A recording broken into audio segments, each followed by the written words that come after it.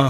It's all about the Benjamins, baby. Well, not quite. I'll be talking about more than just the Benjamins.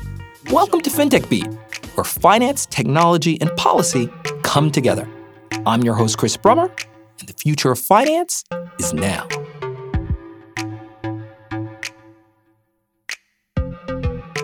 The feedback from our episode on Black and Brown perspectives on crypto was one of the strongest ever. And we heard from people from diverse backgrounds from Paris to Washington, D.C.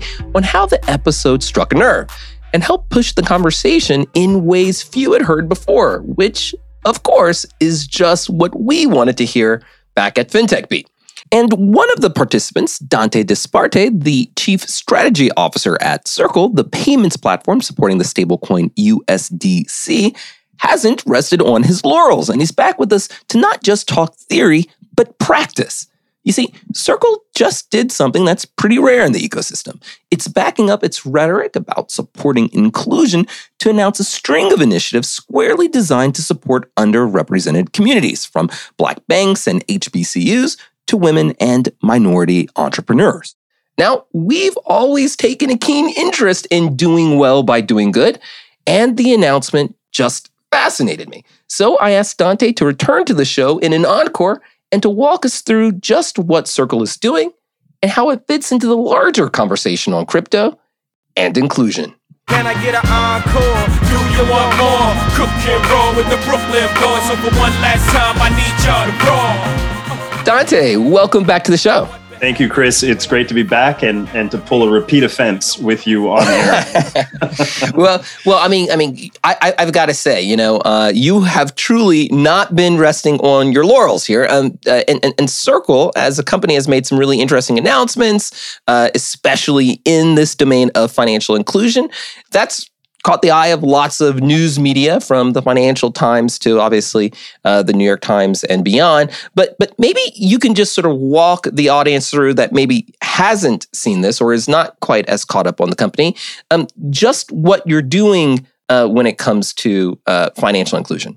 Yeah. Well, first of all, as a leader, my disposition, and the good news is I share this with the other senior leaders at Circle, is you should never wait to be asked to do the right thing. And I think we set a pretty high bar in the particular episode that you referenced, on the Black and Brown sort of movement and voice in the blockchain and fintech ecosystem. And in that great conversation we had, I mentioned, watch this space, that we were working on certain projects. And so the manifestation of that, the end of the beginning, to quote Winston Churchill, is this initiative we announced last week called Circle Impact. And so there are 4 pillars to that initiative, and each of them is driving at improving financial inclusion and improving outcomes. We have a shot with fintech and the future of payments and banking to be more inclusive than the past, but we're not going to do it unless we're big. So there are 4 pillars as a part of this initiative. The first is to allocate a share of USDC reserves, which today are cash and short-term treasuries, the safest assets you can get to back a stablecoin. We want to allocate a share of USDC reserves accruing to billions of dollars over time to minority depository institutions and community banks. This is an initiative that we've just announced. Of course, the diligence process for allocating these reserves has to improve the risk management standards for the overall ecosystem. But we think if we strengthen the balance sheets of these very institutions, we will strengthen those institutions and their communities. So that's pillar 1. And we think that there's a lot of opportunities there. We look very much forward to working with public-private partnerships, working with the OCC and Project Reach and other initiatives. That's just worth highlighting, since the two topics aren't usually in the same conversation, much less the same sentence. You're talking about moving resources, obviously, to MDIs, these minority depository institutions, and community banks, which, just for our audience, tend to serve really critical roles in their communities because they provide funding for people seeking to purchase often their first homes, or to provide startup capital for small businesses, or offer even emergency support for lots of people locally facing unexpected liquidity crunches. So you're really targeting, let's call it a high impact area with this particular move. So what's the second leg of your program? Pillar 2 is for the future of financial services and payments to be more inclusive than the past. We cannot allow for a divide on literacy, technical literacy, and financial literacy to widen a gap where technology can otherwise solve it. So we're embarking on what I call digital financial literacy initiatives. We want to do that in partnership with HBCUs as one organization, one custodian or stakeholder to this effort, but also put Circle's subject matter experts on the stage, as it were, to start really driving forward basic understanding of what is a good digital wallet, what's a stable coin, just make sure that all of these terms of art that we use pretty liberally are broadly understood, but also made tangible. Putting digital wallets in the hands of people, in the hands of communities that can be great beneficiaries and contributors and developers of this open internet of value. We want to make sure that we solve for that over a long range. The third pillar is Circle operates a company called Seed Invest. It's one of the leading equity crowdfunding companies in the United States. We have powered, hundreds of millions of dollars mobilized to entrepreneurs, lowering both the barriers of entry for investors and the barriers of opportunity for entrepreneurs. But we think we could be much more deliberate in terms of developing campaigns using the Seed Invest platform and equity crowdfunding on the internet to improve outcomes for women entrepreneurs, entrepreneurs of color, and other underrepresented groups across the country. We want them to raise their hands. We want to see them. We want to use that platform as a powerful driver of equity, literally and figuratively, in terms of entrepreneurship across the country. And then finally, an area very close to home is leveraging faster payments using stablecoins and blockchain-based networks for humanitarian and relief and disaster response domestically and around the world. So this too is an area of great opportunity. All four pillars are part of Circle Impact. We aim to measure them over time. We want them to move billions of dollars. And then with it, raise all ships, if you will. Yeah, I mean, obviously, you've chosen four very distinct areas. I mean, from MDIs all the way to crowdfunding. How did you end up on those four topics? I mean, what were the drivers in terms of determining that those were the four areas that you wanted to sort of weigh in on? That's a great question, Chris. And so when you look at Circle's mission statement, which is to raise global economic prosperity through the frictionless exchange of financial value, it's on the one hand, a very aspirational statement, but on the other hand, it makes for absolute clarity of purpose when it comes to driving financial inclusion, financial innovation, and protecting financial integrity. Three pillars that have personally always mattered to me. But then the best way to move that needle is to say, how do we do it in a manner that also advances American economic competitiveness and also acknowledges that as a company with employees across 35 states and 11 countries and expanding that perimeter of our business, supporting an always-on global economy creates an opportunity for us to do something really, really meaningful here in the United States as well. And I think the idea of distributing a share of USDC reserves, as we've outlined in this initiative, hopefully one day it includes a bank and a financial institution in every state and every US territory. That to me harkens deeply to the concepts of distribution and decentralization in the blockchain ecosystem. It's a patently good risk management decision, so there's no single point of failure. And then frankly, as I said before, it's a pathway of really demonstrating that these open technologies and the ability to spur digital transformation of our banking system, including often underrepresented banks, is broadly good for those communities, broadly good for those banks. And it's not just about being a beneficiary on the receiving end. It's ultimately also about being a contributor and learning this journey. One of the ironies of banking is that if every bank in America has to be as well endowed and as cyber secure as JP Morgan, then a lot of banks in America are in trouble because the failure of any one bank erodes confidence in banking. And so we think we have an opportunity through this program to, again, spur innovation, spur adoption, strengthen communities. Pillar one. And it's just meaningful. Considering the reserves for USDC are incredibly conservative, we think it's just a meaningful program to initiate. Yeah, and I suppose the very fact that you're doing this, and this I guess ties over to the second issue, the digital financial literacy issue, right? It's a learning experience. I mean, really, regardless as to the size of a financial institution, virtually every financial institution, big and small, they're trying to learn as much as they can about new financial technologies, and crypto is certainly no exception. And that's probably why you've seen so much activity even recently with some of the banking regulators. when you move to that second issue of financial literacy, do you see connections between it and that first pillar? No question. I mean, my hope, genuinely speaking, is that I think we're actually at a massive inflection point in this kind of emerging internet of value. We have a choice as a society to enshrine our principles, our values in the design of this internet of value as it is emerging, or we have a choice to cede that future to potentially hostile nations and potentially opaque and complex actors on the internet. And so, the choice is pretty stark in my mind. And I completely see the two go hand in hand, that where you put money and the proverbial skin in the game also signals where you ought to invest in bridging kind of the intellectual capital sort of gap that we also have to face in this country. That over the last decade, digital assets and crypto assets have been the best performing emerging asset class.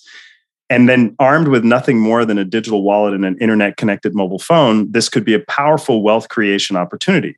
But not if you're subjected to internet funny money, not if you're subjected to not really understanding what you're investing in.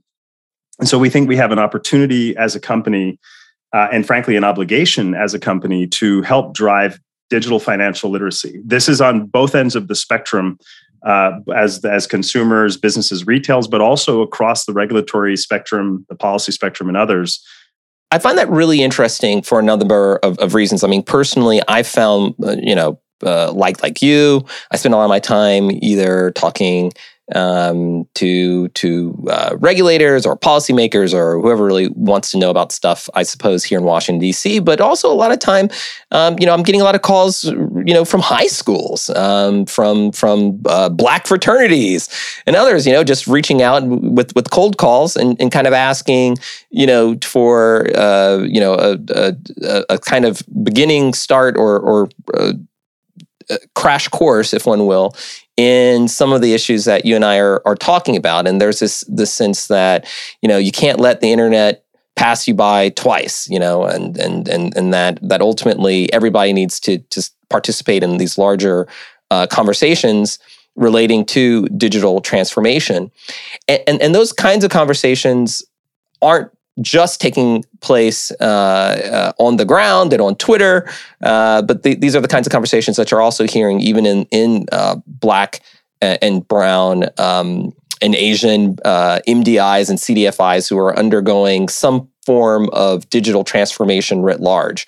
And I think it's really interesting taking this particular approach to these financial institutions at the very same time at which they're thinking very deeply about digital transformation more generally, and that's a conversation that I've been really pleased to take part in, and it's interesting seeing how your approach could or would fit in with the other kinds of conversations taking place with migrating transactions to the cloud, to AI, machine learning, to alternative data and credit scoring. What then happens when you then add this newest component, and what does that mean for the overall digital financial literacy in the community? Is your focus here, just to make clear, is it digital financial literacy, or are you thinking about financial literacy writ large? Well, I think, it's sort of, it's tangible as much as we could make it tangible. And therefore, just like the capital allocation and just like the equity crowdfunding platform that I'd mentioned before, this is an all ships rising approach that we're trying to take, in which, if you don't, to paraphrase, Jacques Cousteau, right? You could read all the books about marine biology, but unless you jump in the water, you know nothing about the ocean. And I think you could read all the books and attend all the lectures. And one of the very powerful attributes of the blockchain ecosystem and the fintech wave we're talking about is that it is open source. And that, to the extent you could put this in your hands, to the extent you could use a stable coin like USDC for your first payment, and you could see the art of the possible, then you start to really unlock ideas. I don't want people merely to be beneficiaries on the receiving end or nor observers. I think it's really important that people are developers and that banks see themselves building on these APIs and they see themselves building on this technology stack. The infrastructure that we're building on is public. And so woe to us if we fail to ensure that more people, more banks, more communities know how to build on top of this. So this is literacy at the very basic level, as you would with any other financial sort of service. Don't invest more than you can afford to lose and so on. But it's also literacy at the developer level so that you could build and you could envision a future in which, for example, HBCUs have developer guilds. We've had some very, very amazing conversations already with a number of HBCUs across the country that already are putting USDC and Circle kind of capabilities and blockchain capabilities in the hands of their students, but they're doing it peripherally. We think we could put fuel on that fire. And you could argue for developer guilds so that banks and communities and others know how to build on these public networks, not just be recipients of the services that are riding on them. So this is multifaceted, and we hope again makes a big impact. No, really. I mean, honestly, kudos to you and to the Circle team. I mean, even, I'm not going to belabor the point, but even the crowdfunding angle, and you're talking to someone who's been sort of, I guess, involved in the crowdfunding policy conversation in one way or another since the Jobs Act. But even there was this financial literacy sort of component to it. And there's really interesting data about sort of who, particularly data relating to gender, as to crowdfunding and how crowdfunding stacks up as an opportunity mechanism for fundraising vis-a-vis other more traditional sources of finance. But I think that ultimately, when you look at the entire sort of array of announcements, I mean, it's a pretty ambitious agenda, as you yourself said. I mean, you guys are swinging for the fences here. What kind of timeline do you perceive in terms of implementing these sort of big vision goals? Yeah, no, thank you for that. You're right. It is an ambitious agenda. In fact, I mean, anecdotally, bear in mind, Chris, I've been with Circle since April, right? So I have not yet crossed a calendar year. And it tells you a lot about the company and the leadership we have in this company. When I came to my CEO, Jeremy Allaire, with the vision that we could really produce this multifaceted, multi-year initiative around Circle Impact, the only edit he made was to add the words accruing to billions in the initial press release and in the initial blog post, so that the commitment from the top of the company at all levels of the company across the ecosystem is, let's do this big. Why bother dealing with exponential technology if all you can do is mere tokenization, right? And so we actually think, if the goal is an ambition level that is accruing to billions, then let's go for it. And that's sort of what's driving us for this initiative. On the crowdfunding piece of the puzzle, as I'm an entrepreneur myself, and before joining the Libra project once upon a time, and then Circle, I started my own company. And as a Black man building a business in the insurance market, I know all too well what it means to basically bootstrap a business where, because of how you appear and because of your background, you're not credit worthy and you're not equity worthy.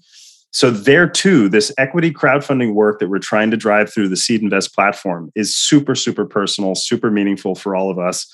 And, our colleague Ryan Feit was one of the core sort of architects of getting the Jobs Act formed. So we think even on that front, there's just an enormous amount we can do. And there's no more powerful testament to, I think, very uniquely American ideals than the power of entrepreneurialism and the power of entrepreneurship. We need it now more than ever to restart the engine of the economy, get people back to work. And the concept of free agency and entrepreneurialism with the internet as a crowdfunding source is a game changer. Yeah. When you think about these really four very important pillars, I mean, is there a sort of any priority among them? Or, the way in which you're listing them out, are you going to go for the MDIs first and then crowdfunding later? Or is this something that you're going to tackle simultaneously? Yeah. So it's a bit, again, it's evergreen. So we don't think there's an end point first for Circle Impact. And we hope in the first quarter of next year to make the first announcements of capital allocation through community banks and MDIs in the country. So in other words, stay tuned. We'll try to make that as public as possible without sort of violating any discretion of the banking partners we're hoping to select. But we also think it similarly touches on both public policy questions and regulatory policy questions of can these moves strengthen the balance sheets of those financial institutions? And then what does that then do to the opportunities they have, in their communities? And the sort of model of paying it forward needs more study. But we hope that as early as the first quarter of next year, we'll start to, demonstrate that this is real and that, the money is starting to move. Similarly, on all other areas, the humanitarian mobilization of corruption-resistant payments. I mean, if you want to create a honeypot of risk, move a pallet of cash to an emerging or developing country. Literally, it's the honeypot of corruption, bribery, and fraud. I know this intimately. I spent an entire career dealing with humanitarian supply chains and humanitarian interventions. I've only just recently rolled off of FEMA's National Advisory Council, so I can tell you when speed matters most, friction and the current analog banking system stands in the way.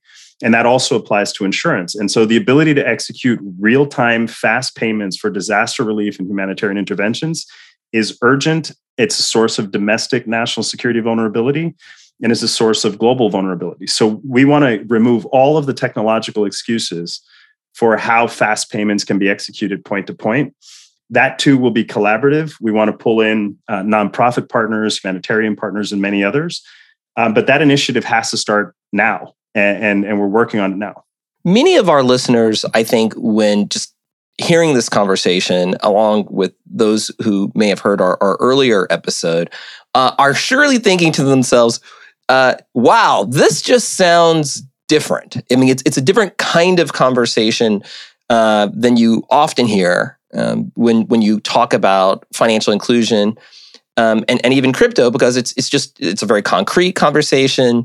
It's where you're really going at the boundaries of the possible. When you either at Circle or when you talk to your colleagues over at Circle, I mean, why is it that Circle's doing this? I mean, do you think you're special? Is this an idea that you're trying to inspire other firms in the space to emulate? Or is this just something, as you said, specific about, you and some of your colleagues that's just driving you in this direction? I mean, how replicable really is what you're doing? And do you expect to see more of it in the space? Well, I hope to see more of it in this space, because I think with it comes the opportunity not only to create coalitions of the willing, and I do think there is a general bent towards how can we bend the arc of Moore's law in humanity's favor in this industry. But like all things in life, it requires leadership. And I suppose Circle Impact is what you get when you appoint a poor Puerto Rican kid who was the first to get through high school or college as the chief strategy officer. You get an accelerant of what was already in the DNA of this business and already very much in the DNA of the CEO and others in the company. You just get a way of accelerating it that is really, really, really meaningful. And I hope more than anything else that we could do this well, but that we shouldn't do it alone. I mean, nothing in life worth doing is worth doing alone. So expect a lot of partnerships, a lot of opportunities for Circle, not only to mobilize the crypto industry, but also academic partners, humanitarian partners, and frankly, regulators and policymakers should help us get this right. Dante, you are always welcome on this show, and I couldn't agree with you more. I mean, leadership starts at the top, no matter really in which organization you're talking about, whether or not be in the academy, whether or not be in the public sector, whether or not be in the private sector. And it's just a delight to see you really blazing a path. And we wish you the very best of luck. Thank you, Chris. Always great to be on, and looking forward to reporting live sometime in the future on how this progress is coming along.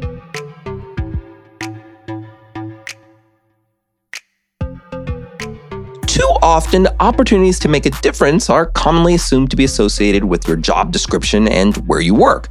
But everyone, and I mean everyone, has a chance to make a difference. And whether it be government, nonprofits, or even the private sector, no part of society has a monopoly on the ability to do good. And Dante Disparte and his team at Circle are a case in point. Whatever you may think about crypto or stablecoins or CBDCs for that matter, in big conversations on financial technology, some things ought to be beyond debate. Thanks for listening. If you enjoyed the show, please be sure to subscribe on Apple, Spotify, or wherever you get your podcasts. And we'd love to get your feedback. If you'd like to get in touch, just hit me up at Chris Brummer DR. That's at ChrisBrummer DR. We'd love to hear from you.